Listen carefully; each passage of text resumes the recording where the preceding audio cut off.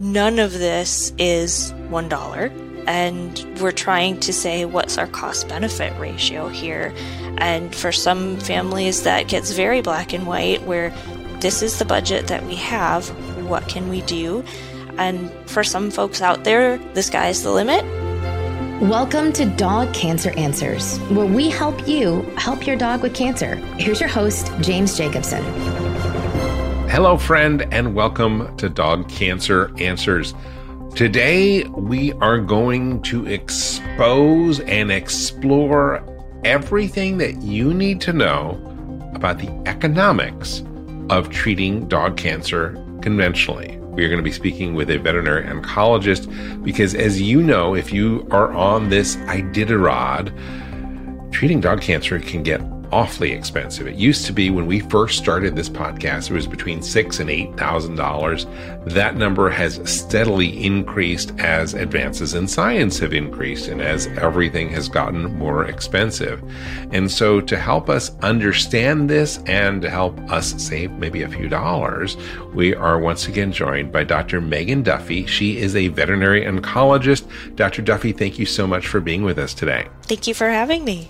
And thank you for talking to us about this very interesting and sometimes uncomfortable conversation for veterinarians to talk about. I really honor you and respect you for that, and I'm glad that you're here. Oh, absolutely. I think money is the least fun part of any conversation that we have to have. But it drives so many of the decisions that people have when they have a dog with cancer, because not only is it all the emotions, and this came out of nowhere, and perhaps a sense of guilt or all sorts of feelings, but this is expensive. And this is often happening to a dog who is, let's just say, not a puppy anymore. And I think that's where it gets really hard, that at the end of the day, none of this is $1. Mm-hmm. And we're trying to say, what's our cost-benefit ratio here? Mm-hmm. And for some families, that gets very black and white, where this is the budget that we have. What can we do? And, you know, for some folks out there, the sky's the limit. And of course, we're going to respect that as much as possible. But it is, at the end of the day, we're buying time. Of course, in oncology, we want to buy quality time, and that has to be our biggest criterion as far as treatment goes. But at the end of the day, it all costs money. So let's start off with, how much money? What are we talking about? What is the average for cancer treatment, and what are the guidelines? Well, certainly everything varies a little bit, but if we're thinking about, from a medical oncology standpoint, some sort of chemotherapy protocol, we're going to be looking for a standard injectable chemotherapy protocol somewhere in the thousands. Depending a little bit on where you live, perhaps a CHOP protocol for a lymphoma. Excuse me, my dogs are barking. But a standard... It's Dog Podcast Network. We are so used to that. A standard CHOP-based protocol for an average-sized dog is easily going to be about $10,000 start to finish. Certainly, there are less expensive protocols for different diseases. Maybe we're talking about treating a dog with hemangiosarcoma for $5,000 or $6,000 start to finish. Mm-hmm. And then radiation therapy is a whole different ball of wax, where it's always going to be thousands, and it's a tough number for something fairly palliative. Maybe, $3,000, $4,000, $5,000 for a more definitive, kind of that curative intent protocol. 10,000 plus is becoming the norm. And then even some of the more things like CyberKnife and things that are sort of this amalgam between surgery and radiation. How expensive is that, if it's available? Often any of those very specialized radiation therapies, they definitely carry the advantage of treatment in few sessions compared to more conventional therapy. But oftentimes the degree of planning, the very specialized equipment makes them similarly expensive for more standard radiation protocols. And we always talk about chemotherapy and radiation, but of course the third triad in traditional treatment is surgery, and surgery for cancer can get pretty expensive as well. Oh, absolutely. I think it's so much of a difference even looking at a very standard procedure like an abdominal surgery or an amputation, that I feel like a couple of years ago an amputation was maybe $3,000 and now it's $5,000, and it just everything is getting more and more expensive. Well, that begets the next question. Why? That is an excellent question. Part of that, of course, is for everyone who is out there and is going to see their veterinarian or their specialist, the doctor is not the one who sets any of the prices. I also can't change it, or everything would be free. That is all based on what's the market, what's, inflation and all of that junk, but also what keeps the lights on in the hospital, what pays for the equipment and these new bells and whistles that we have at our disposal so that we can have really safe, really effective therapy and really nice housing for our patients while they're hospitalized and, state-of-the-art technology in terms of monitoring them under anesthesia and all of those little things that kind of add up over time so that we aren't cutting corners with the care that we're giving as well. When you have this discussion, and I'm imagining this discussion as part of your initial consultation, do you find that there is real sticker shock, or are people pretty prepared that this is going to get costly? I think there's a little bit of everything. And some of it is, oh gosh, that's a lot less than I thought. And I love those situations. I don't always get them. Or, this is about what our vet prepared us for. That's a great answer. Every so often, it's just that jaw hits the floor of, I had absolutely no idea how much this is going to cost, or this is not a comfortable number for me. Mm-hmm. And some of that really comes down to as well, we're going to give you several different options for your pet, depending on what's appropriate for them and for their disease. And I had a professor in vet school who used this phrase, and I stole it because I love it. We're going to tell you about the Cadillac, but it's okay if you take the Ford. We want to do what's comfortable emotionally, personally, financially, all of those things too. So we're not out there to try and say, well, this is the best treatment and the most expensive treatment, and clearly your only option. Okay, so let's talk a little bit about this role where you as a veterinary oncologist kind of maybe are feeling a little bit like, or it's perceived that, oh, they're like a car salesman trying to get me into the Caddy when really all I got is a budget for a Chevy. How is that for you, and how do you convey to your clients that, hey, as you said earlier, we don't set the price. This is just what it costs. And some of that is a little bit of honesty that your decision here today needs to be what is comfortable for you. It needs to be what makes you sleep at night, that you're doing right by your pet, but also by your budget. You need to have a roof over your head. This does not change my day-to-day in any significant way. I can put dinner on the table, and that has nothing to do with whether or not you want to do a full body CT scan today. That is 100% up to you. And I never want people to feel pressured that they have to do something right here, right now, because we said so. It has to be the right fit. You as an oncologist, are you in any way, at least in where you are right now, compensated by the amount of revenue that you bring into the practice? I would say for the vast majority of us, at least in the private sector, we have some sort of base salary, and then there is an amount of production that we may see in compensation for that. Production, that's the term, yeah. I would say in reality, it is more of, if I have a really crazy busy week or month or something like that, I'm going to see that reflected. Mm-hmm. But it's not a driver to add on a test here and there, or, do just one more treatment even if the pet doesn't need it. I mean, oh my gosh, that does not factor in as far as, well, I might take $5 more home if they do this CT scan. I mean, it really doesn't become a part of that thought process. Well, let's talk a little bit about the role of diagnostics, because yes, the chemo is expensive, but all these diagnostic tests and the frequency that they need to happen can sometimes be daunting. That can definitely be tough. And at first it sounds like you want to do this test and you have to do it again and you want to do it over and over. What is the point of that? We just did it.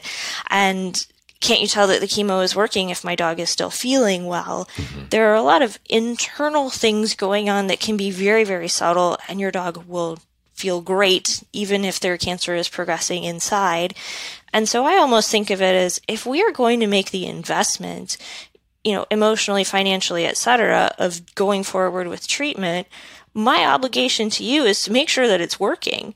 Because if it's not, I don't want to lose time where we could change to something that's more effective or risk side effects if we're not getting the outcomes that we want. So I think it's very important that, gosh, if we're going to commit to this set of treatment, I want it to work for you, or we need to change, or we need to stop. I don't want to just throw treatment at your dog and assume that everything's fine. So when you're helping people make that decision between the Caddy and the Chevy, what are some of the levers that you have? Like, oh, you don't want leather seats? We'll put in the velour. Or you don't want power steering? I don't know. It's been a long time since I bought an American car. But what are some of the things that you do have control over that can impact the bottom line? As far as that goes, I think there are a few parts to that question. And one, of course, is the cost of treatment usually reflects its level of aggressiveness and potentially an improvement in outcome. And sometimes the crummy part of that is the most aggressive or potentially the best potential outcome associated with a given option is going to be the more expensive one. And it doesn't mean that's all or nothing. So I will lay this out as most aggressive, middle of the road, least aggressive. If we don't do anything, and that is absolutely an option, what does that look like to keep your pet comfortable? And so those are sort of our tiers, so to speak, of, most aggressive to least aggressive therapy, which is usually more expensive to less expensive. And then there are things that can be done during the course of a chemotherapy treatment that oftentimes can save money and doesn't at all compromise quality of care. Oh, do tell, Dr. Duffy. And these are not secrets by any means, and I freely give this information out to my clients too. This is not clickbait. Okay. Most of the time with a given chemotherapy protocol, we're going to be checking blood work a lot. And often it's a week after a given treatment to see, where did your dog's white blood cell count go after that particular treatment? Especially at those times where all you need to do is have blood work checked.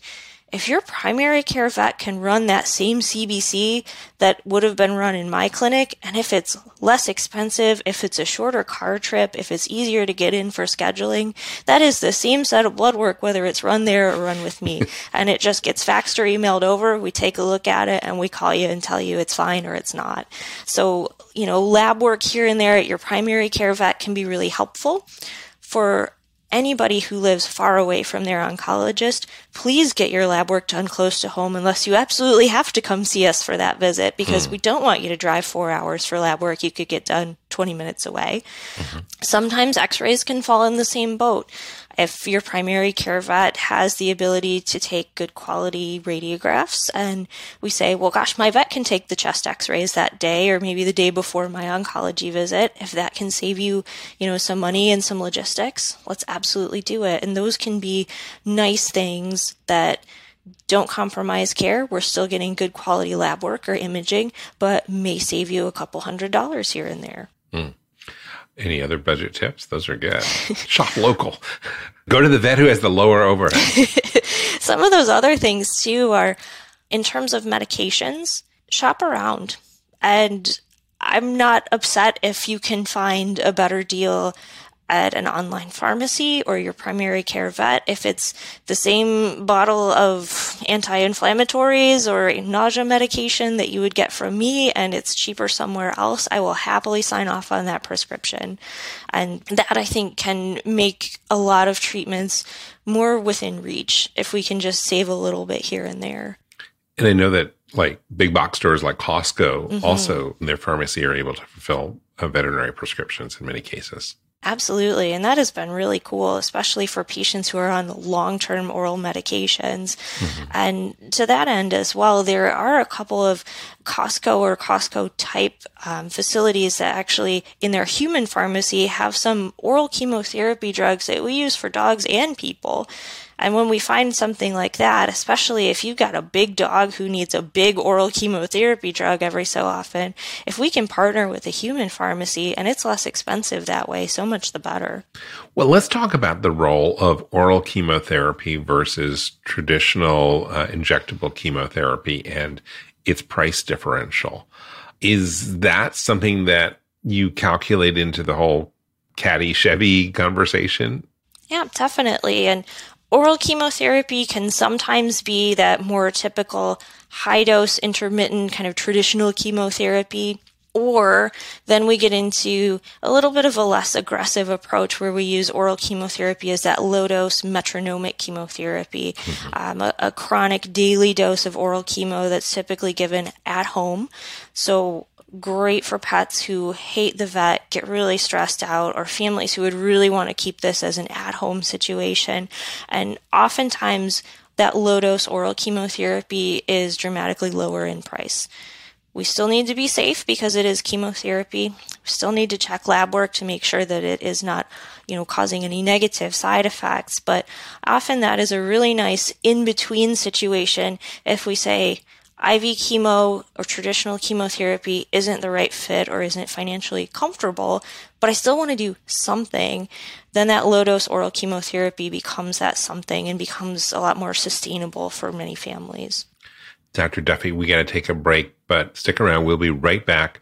And when we come back, I want to talk about the most expensive and least expensive cancers and the role of palliative care and how that can help you save some money. We'll be right back.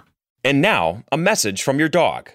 Every day with you is like a day at the beach, and I want as many beach days as possible. I want to run and sniff and find a good stick to carry. I want to roll in the grass and warm my belly in the sun. I want to walk with you, run with you, sleep with you, eat with you. And when I eat with you, I want Everpup. The green, grassy, beef liver spike smell wakes my senses. You may not realize this, but it tastes like homemade gravy, especially when you wet it. It infuses any food you give me with health and life and vibrancy. I can feel it, Everpup, traveling to every cell in my body, nourishing each one. It helps me feel like I'm on top of the world. I'm so glad you're giving it to me every day, because every day I'm so glad to be with you. I wouldn't have it any other way. I want my Everpup. It just makes me feel good. I am so grateful to be your dog and for the Everpup you give me. So now that you know what your dog wants, get Everpup, the ultimate dog supplement. Everpup is available in select pet shops and on Amazon. But to get the best price possible, join the Everpup Club at everpupclub.com, where you'll get your first jar for just $8 with free shipping anywhere in the U.S. Go to everpupclub.com and use the discount code DPN. That is everpupclub.com. Everpup every day. If your dog has cancer, you need to get a copy of the best-selling animal health book, The Dog Cancer Survival Guide. Because no matter what you've heard, there are always steps that you can take to help your dog fight and maybe even beat cancer. At nearly 500 pages, this comprehensive guide is your complete reference for practical, evidence-based strategies that can optimize the life quality and longevity of your dog. It's written by two of the most respected names in dog cancer, full-spectrum veterinarian Damian Dressler and veterinary oncologist Susan Ettinger. With the Dog Cancer Survival Guide, you'll learn everything that you need to know about conventional treatments, surgery, chemotherapy, and radiation, including how to reduce their side effects. You'll also discover the most effective non-conventional options, including nutraceuticals and supplements and diet, as well as mind-body medicine.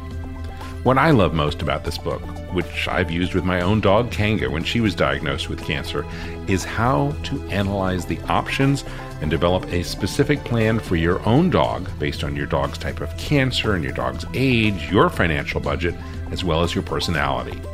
You can get the Dog Cancer Survival Guide wherever books are sold, but if you get it direct from the publisher, you will save 10% when you use the offer code especially for listeners of this podcast.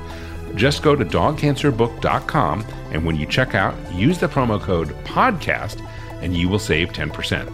The website again, dogcancerbook.com, and use the promo code PODCAST to save 10%. I want to let you know about an important newsletter. It's called Dog Cancer News.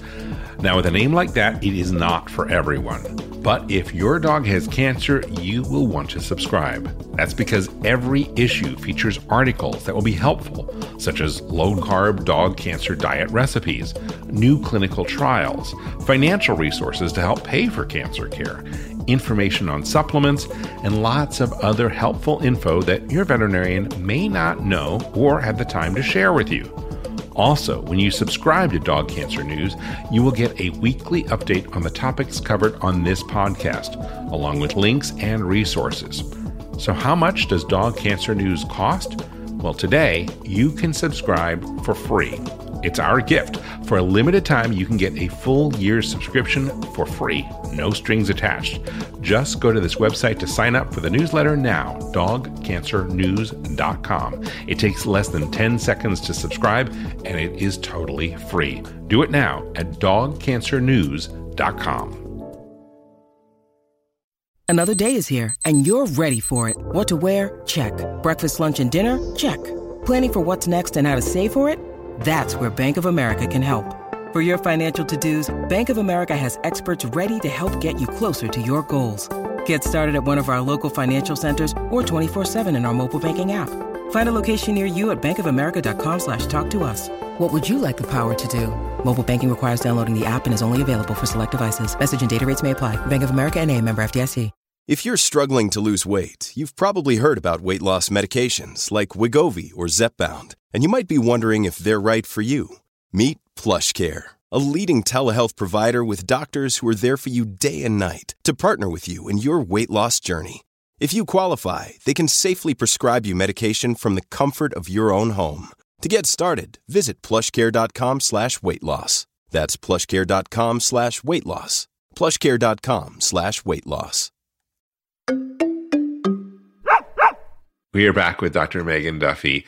Dr. Duffy, let's talk about the different types of cancers and which are the most expensive and which might be the least expensive. Not that we have control over it, but just sort of as a frame of reference. That can be a really complicated question, and some of that also reflects our commitment to treating an individual cancer and how responsive it is. Lymphoma, because it is so chemotherapy responsive, can become really expensive over time. If we have a dog who does wonderfully with a protocol like CHOP and maybe relapses 6 months later, they come out of remission and they need more chemotherapy, then we do CHOP again, and maybe down the line we do something else. Then we look back on that time and we have spent tens of thousands of dollars. Or any kind of situation where we're getting radiation therapy involved, that becomes very expensive very quickly. And I would say to that note as well, feline injection site sarcomas can become wickedly expensive when we're talking about surgery and radiation and chemotherapy. And when we get multimodal, the dollar signs add up very quickly. Multimodal is using all of those kind of tenets of oncology treatment we have, surgery, radiation, chemotherapy, immune therapy in some cases, and really trying to say, how can I combine these to get the best possible outcome? And listener, this is a place where you may want to, and we'll put a link in the show notes to an episode or a bunch of episodes that we did on helping you figure out what kind of personality type you are, if you're an A, B, or C, because that'll help dictate whether you go for something like multimodal or something that is a lot less expensive. We talked earlier about metronomic and how that might be a cost saver because it's this low dose over a period of time that you can administer at home. In terms of perhaps using palliative care, if you look at it and go, I don't think we can afford any of this standard of care treatment, but let's do something palliatively. Is that something that should be done with an oncologist, or should you go to your regular vet or maybe a holistic vet? I think even the combination could be great just to get everybody's input, where sometimes palliative care means pain medication with your primary care vet. Sometimes your oncologist will have additional offerings that, hey, they may not change the course of your dog's disease, but can we make them more comfortable? Or maybe do something like that metronomic chemo that won't get rid of the problem but might slow it down. And then the holistic side of things, what can we do for comfort, even in terms of all those different modalities? Can we use some different acupuncture points, chiropractic adjustments? Can we play with nutrition and supplements as far as getting that kind of whole health picture as much as we can? So I think everybody's got a role there. We talk a lot about quality of life here at Dog Cancer Answers and on our blog. What are your thoughts about that concept and where the budget fits in when you calculate quality of life? Quality of life is huge. And I think everything that we do in veterinary oncology is with quality of life has to be our first goal. Then our secondary goal is your therapy has to work, if we're treating a patient's cancer directly. But at the end of the day, no matter what route we choose, the dog has to feel good. They have to eat, they have to play, they have to engage, enjoy going on walks, do all of their normal activities, because otherwise none of this is worth doing.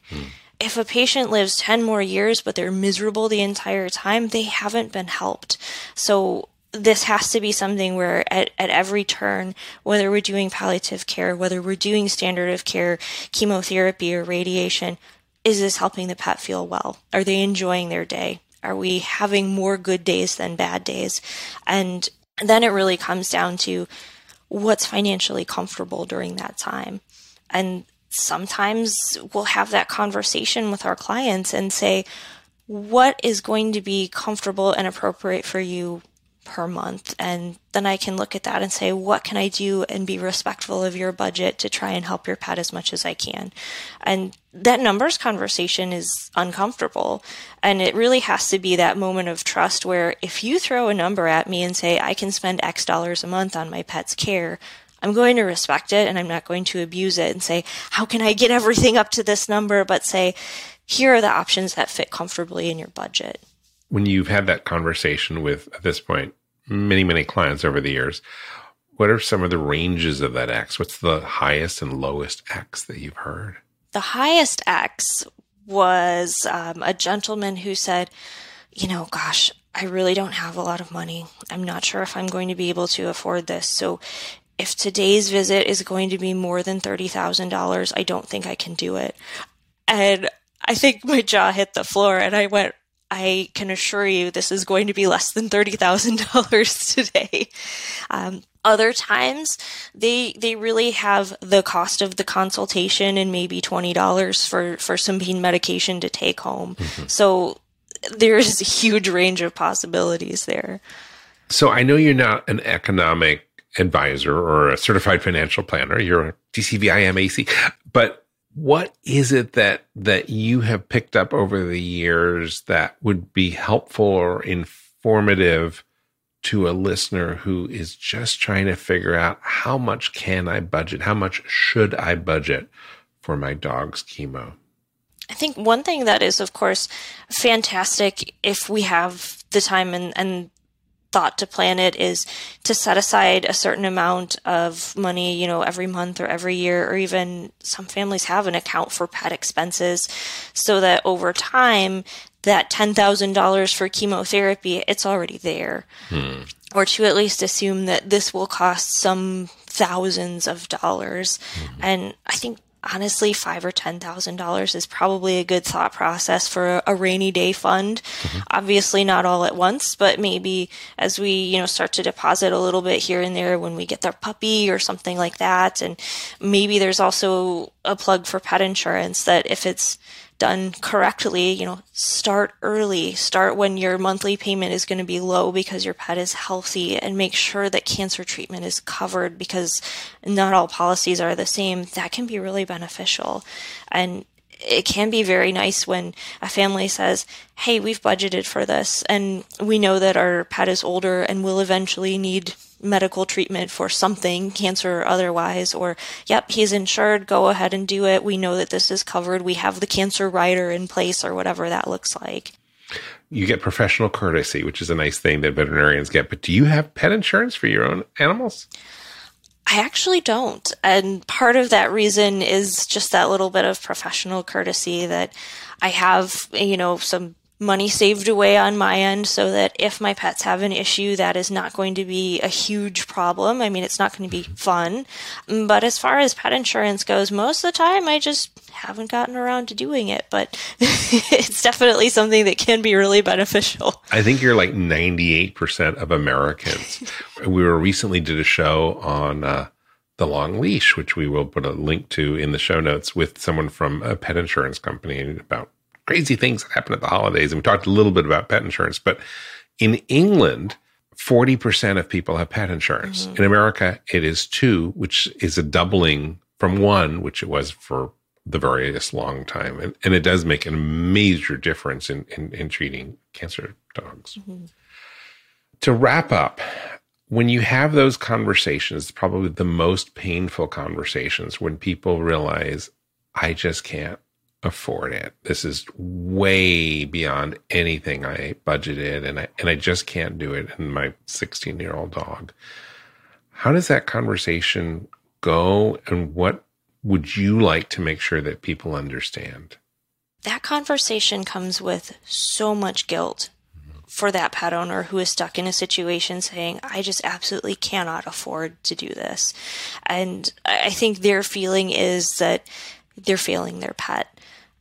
And really the thing is, if you didn't care, you would not have come here. You would not have gone to your primary care vet in the first place. You wouldn't have said, hey, something is wrong and we need to get this checked out. And it's okay not to treat. It's not the right choice for everybody. We can't guarantee what the outcome is. And at the end of the day, getting information is still really useful. Finding comfort care measures that aren't elaborately expensive is still really helpful.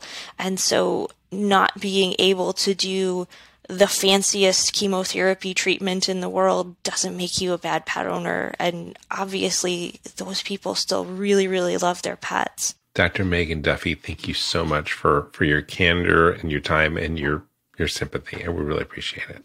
Oh, thank you. And listener, we want to thank you as well.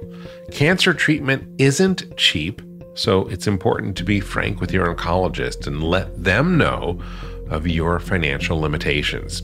He or she can then use that information to figure out the best treatment options for your dog that both fit your budget and will maximize the benefit to your pup.